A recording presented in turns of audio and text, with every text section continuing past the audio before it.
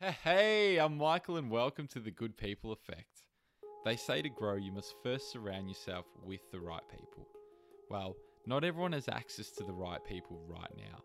So the Good People Effect is a podcast that surrounds you with these awesome humans to help you grow as a person. So ignite your sense of purpose, explore your inner creativity, follow that adventurous spirit, and get motivated to start becoming the best version of you through a regular dose of the Good People Effect. Enjoy. Welcome to episode 11 of the Good People Effect. It feels really good to have you here, and it feels great to have Dr. Craig Hassett in the house. Really appreciate his time.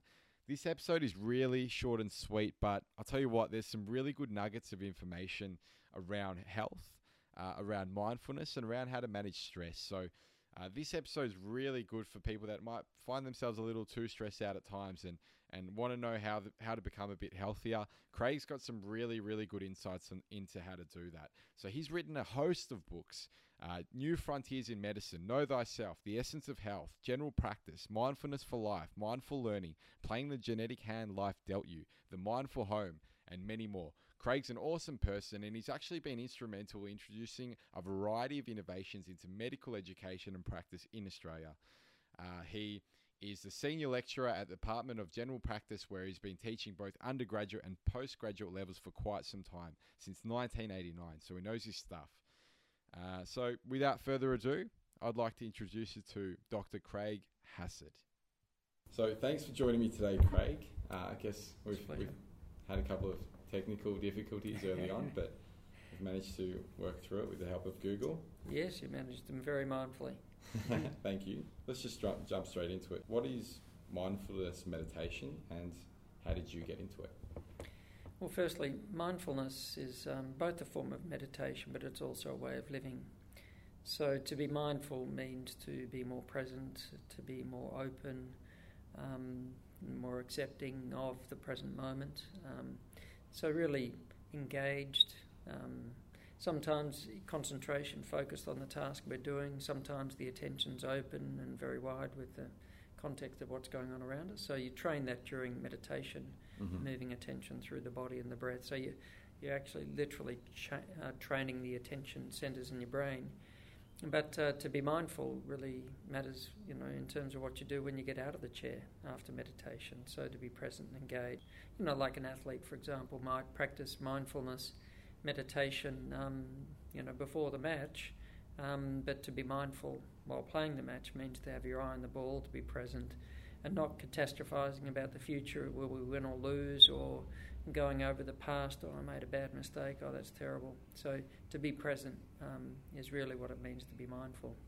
And I got into it because, in my teenage years when I was a student, I noticed that I could worry a lot about how I was going to go at the end of the year, and it got me stressed and distracted when I was trying to study, and I thought that doesn't make much sense. I should just practice being present and let the end of the year come at the end of the year, but focus on what I need to focus on now. And so intuitively I started to practice what I would now call mindfulness, and it helped me a lot to do better at school, and then I could tell that it had a good effect on the body, when I was more present and less stressed. And so when I became a doctor, I sort of thought this has got to be good for patients, and so that's when I started to explore how to apply it in practice and how to teach other doctors about it. How did you explore that? Well, in the first instance, I started at Monash University in 1989 with a view of how to introduce this into medical training. And there wasn't much of a template for it, but I sort of came to the conclusion if you're going to teach in a scientific and academic discipline, then you've got to focus on the science and the evidence. So I started to look around at what was in that sort of area at the time, and there was a fair bit, but there's a lot more now. And so it's really to start with the science and the evidence, and then to try and make it a practical thing in a way that matters. So how to help a doctor to listen better to their patients, how to help the doctor to focus more when they're doing a complex procedure, how to help a medical student to stay present and focused on their studies, so they manage exam anxiety and so on. So it's really around those kinds of things and how to help doctors to help patients with stress and anxiety without having to go to the script pad and write out a script for sedatives. Yeah. So I've heard some of you talk on the effects of mindfulness on the human stress response. I was wondering if you could talk through some of that and through some of the natural kind of way we respond to stress and how our body changes when that happens. Yeah, well, you see, I don't know if anybody your listeners have seen the footage of Mick Fanning, for example. The shark? Yeah, with the shark. And he said in the press conference straight after that he just went into fight or flight. And we have this sort of, if you like, call it a turbocharge of energy at times when we really need it. So the body goes into a different gear, and all the changes, the heartbeat and the blood going from the skin to the muscles and metabolic effects of sugars and fats pumping into your bloodstream, your blood getting thick and sticky and ready to clot faster than usual, breathing fast to get oxygen on board. All of these changes are not an anxiety response. It is activation. And we'll be faster and stronger and have more endurance than we normally have for a short period of time. So there are certain situations where we really need that response. It's entirely appropriate, and it's based on being mindful of what's actually happening in the present moment. The unfortunate thing is that when we're not mindful, like worrying about the future or reliving something from the past, is that we activate exactly the same response, but it might have no rhyme or reason to be there. So we're lying in bed at 3 a.m, worrying about how much work we've got to do before the end of the week, the end of the year. And we're in a situation that's about as comfortable as life can get, lying on a soft mattress with our head on a soft pillow under a warm blankets or a doona, and yet we're getting stressed over stuff that's going on in our head. And that is not a turbocharge of energy. We've got other names for it, like anxiety. So you've said that I believe, builds up over time and there's negative health effects on the body? Yeah. So there's a term given to the long-term activation of this response, and it's called allostatic load, physiological wear and tear. It'd be like getting a car and flogging the car by hammering it the whole time. And what happens with our body is the parts wear out fast and repair bills go up. That is, you got a lot of time when you need to see doctors. So our immunity doesn't work well. We harden the arteries faster. We even age the brain. So the brain ages faster because of these stress chemicals day in, day out. And even down to the DNA of our cells. So we age faster as measured by telomeres. So I could go on with it, but it's really the stuff of fast aging, chronic illness. Yeah. Now, the good thing about it is that these are all reversible effects, but we have to learn how to switch off the inappropriate activation of that response. And the best way I know to do that is to be mindful, to come back to present moment reality. So if someone is under stress for whatever reason, thinking about the past or thinking about the future in a negative way, how do they become mindful all of a sudden, and how do they kind of, reverse those negative effects of stress? Well, the senses are always a gateway back to the present moment. So what does that mean? During mindfulness meditation, you bring your attention back to the sense of touch, for example, like moving attention through the body, feeling each part of the body, or the breath, just coming back to being in touch with the breath. So when we get back in touch, the mind switches out of thinking and worrying mode, and it comes back into a more sort of present moment oriented state. In our day-to-day life, we might be at work and working towards a really tight deadline, and the mind's flipping off into, what if I don't meet this deadline? What's everybody going to say? Oh, this is terrible. Why am I working here? And everything else. And to notice, oh, wait a second, we're in worry and rumination mode, to engage your attention back with the sensory input. That is to look at what's on the page in front of you, to feel the body just sitting in the chair. If you're at a meeting, to come back and just listen to what the person's saying instead of listening to the internal dialogue that's running through our heads. Yeah, because that internal dialogue can sometimes make things seem a lot worse than they actually are in reality. Yeah. Problems usually aren't as big as they seem to us in our heads in that moment. That's guess. right. Yeah. And there's a term given for that in the scientific literature called default mode. Mm-hmm. So we go into default mode. So all sorts of things like worry and rumination and negative self-talk and self-criticism, this sort of distracted kind of internal dialogue and thinking, is called default mode. And there's a lot of it in states like anxiety and depression and so on. And mindfulness, when we're more mindful, that is, we re-engage, reground the attention back through the sensory input to what's happening here and now, it switches off the default circuits. Mm-hmm. And that's literally what's meant by the term coming to our senses. Oh, okay. Yeah, because Makes sense. because all of a sudden we're in a more grounded, connected, rational state of mind, and then we make better decisions, we respond better, we're more efficient and effective, and we have other names for it like focus and on task, etc. But it's really this state of being engaged with what needs our attention, Mm-hmm. and not distracted by a whole lot of stuff that's not really helping. Mm-hmm. I wanted to ask you one really quick question, Craig. I'm really fascinated about the body-brain connection, and I recently read a book called Zen and the Art of Happiness by Chris Prentice, and I discovered that if you feel depressed for an hour, you actually create, he said, 18 billion new cells that have more receptors calling out for those depressed type peptides. And although I don't know exactly what all that means, it seemed to me that the more kind of you allow yourself to be into like a negative depressive state, the more your body calls for that, and how it has actually has a physical effect on your health and a physical effect on you just from the way you feel. Or do you know anything about how that works? Well, I'm not sure the particular piece of research that he's quoting there, but yes, our mental and emotional state has a profound effect on our physical health. So I mentioned before about the body and the brain aging faster and so on. We literally, every time we get reactive to stress and so on, we have it has effects on our genes, so it changes the way our genes express themselves. So that's what's called epigenetics. So so when we get very reactive to stress, we if you like, turn up the volume on the stress genes, and that has effects on the receptors of stress hormones and mood hormones and so on in the brain. Mm-hmm. We make the amygdala, that's the brain stress center, bigger and more reactive. It has effects on our cardiovascular system, so poor mental health is associated with a much greater risk of cardiovascular disease, with immune problems, like more inflammation and less defense, so against infections, etc. So it's really the stuff of chronic illness, or if we have a chronic illness, it'll make it progress more quickly and worse.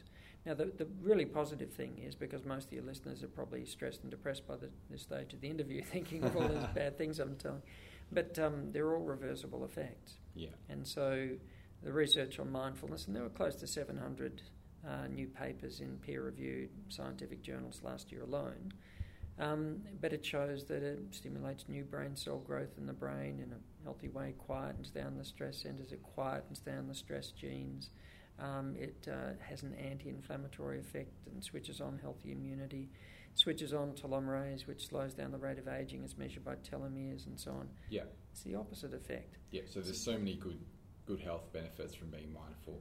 Yeah, that's right. So the body has incredible capacities for regeneration and repair, but we have to work with it, not against it. Mm-hmm. And so we create, if you like, a lot of, let's say, the body, nature's sort of playing beautiful music, as it were. Yeah. But with our stress and distraction, we create a kind of static and distortion in the system. And so, if you like, mindfulness helps to remove that static and distortion and just allow that sort of harmony, as it were, to sort of make itself obvious again. Mm-hmm. But if the body didn't have its own innate ability for repair and regeneration, we wouldn't survive the day, let alone, the average life expectancy of 80 years these days. Yeah. So we've discussed, I guess, stress management, and that's only one of the pillars of good health.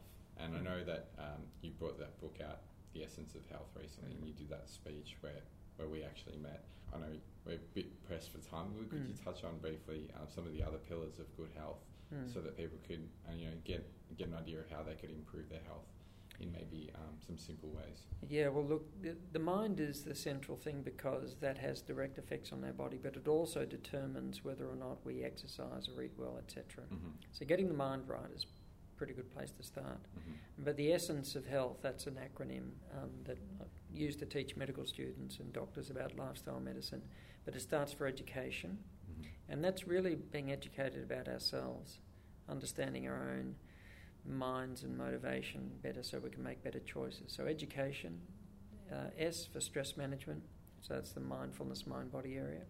Mind you could put sleep in there as well because that's very important for our mental health as well. Mm-hmm. So S for stress management, spirituality, so where do we find meaning, where do we find purpose in our lives, in our work, and etc. So spirituality. Exercise, so physical activity and nutrition, the importance of healthy food, whole food, etc.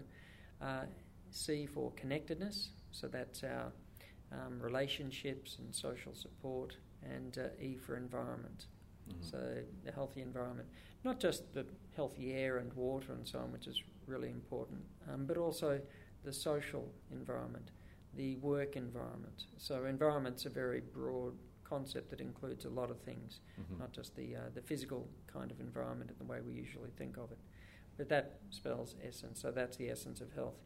And so to sort of look at improving all of those areas will reduce our risk of getting chronic illness, but also if we've got a chronic illness, from a therapeutic point of view, to look at, well, what are the areas, in each of those aspects that I need to really look at.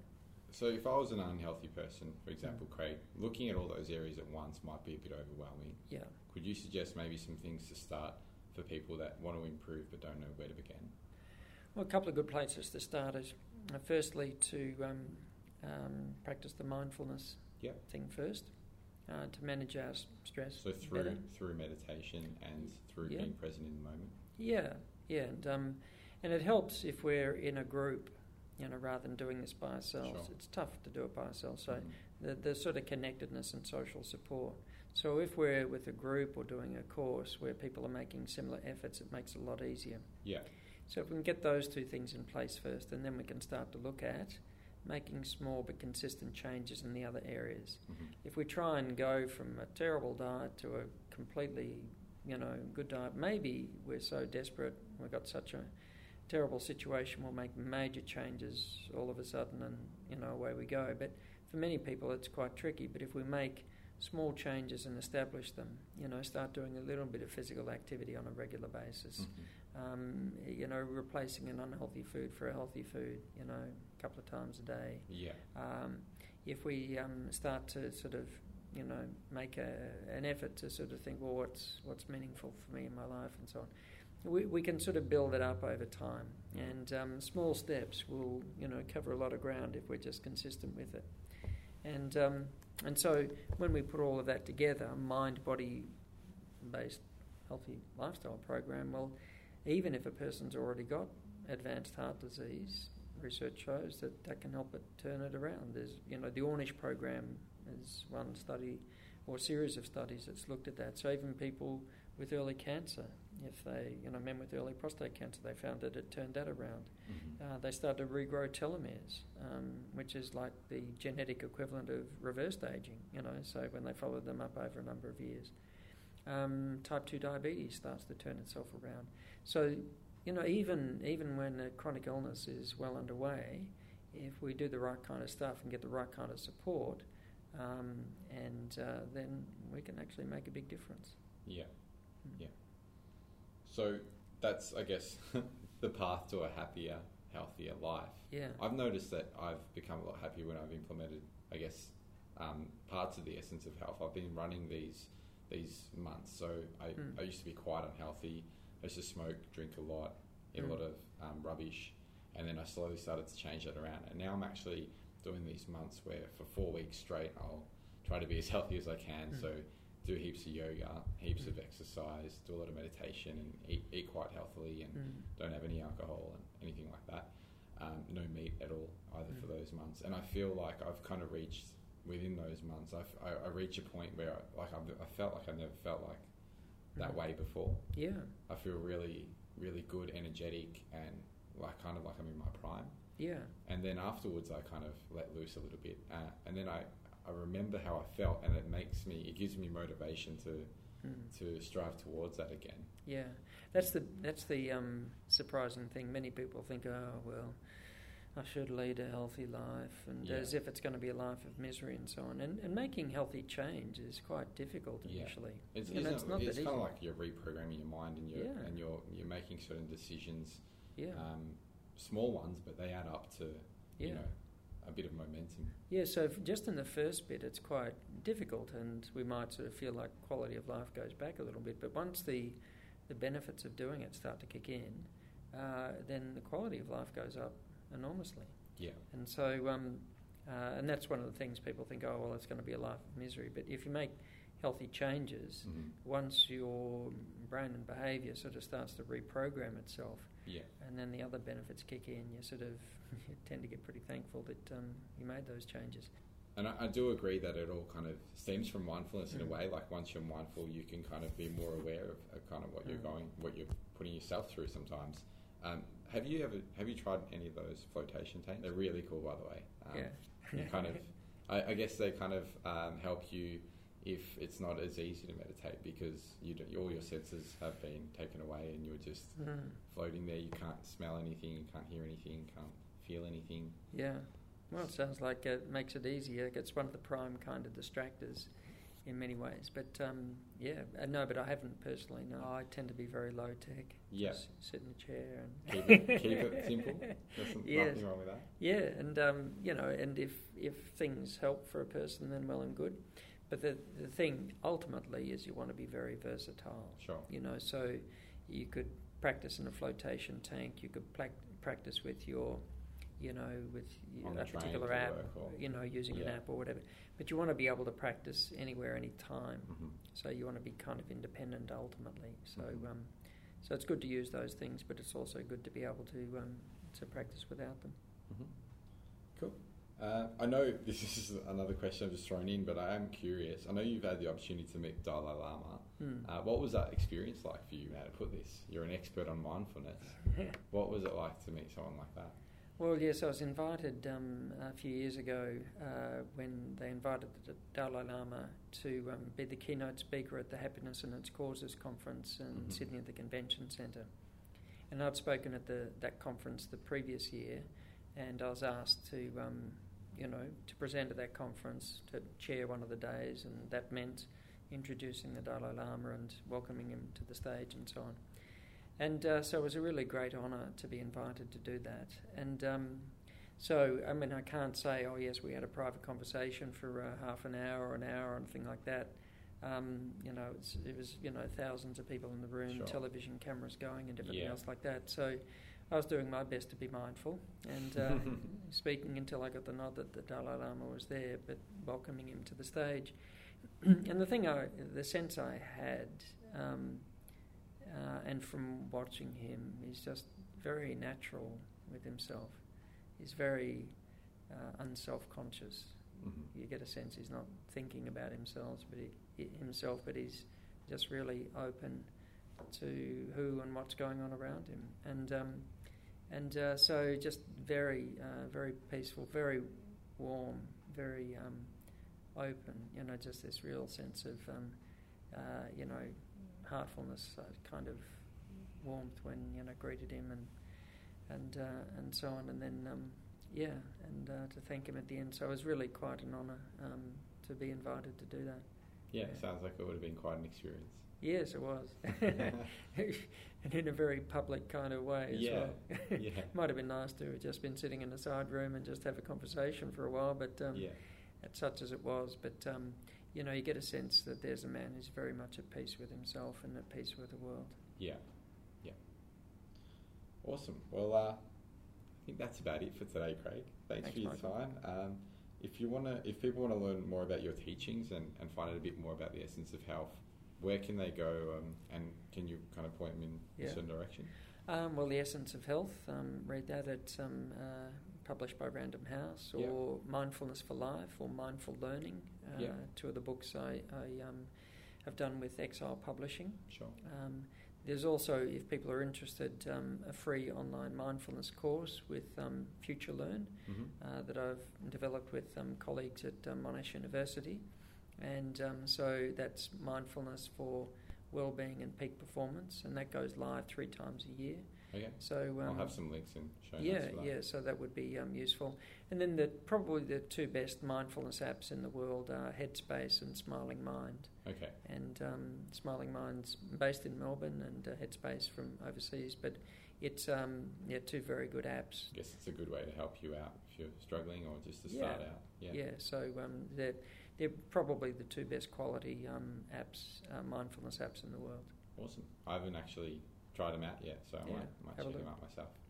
Cool. Thanks again, Craig, and thanks, Michael. Been a pleasure. Yeah. All right. Thank you for checking out episode 11 of The Good People Effect with Dr. Craig Hassett in the house. I really enjoyed that chat with Craig. He really, really shared some interesting knowledge, and you could tell he's really experienced and he really knows what he's talking about. So I'm going to put a few things that he's mentioned into practice, and I really think you should as well. It can only help. So I've got to throw up all the links about everything we've spoken about onto the website, including the essence of health. So if you want to find out more about Craig's book, jump onto thegoodpeopleeffect.com and check it out. I'm also starting a YouTube channel, but I'm going to give you a bit more about that in the next episode, which is actually going to be with a Buddhist monk that I filmed. I went out to a meditation center, beautiful place, and I met with this Buddhist monk, and we had an interesting, a really eye-opening chat, a mind-opening chat about life. And there's, I'm not going to say any more about it. You're just going to have to wait and see. Please check that out. The next episode 12 of The Good People Effect, is going to be a ripper. But until then, take it easy.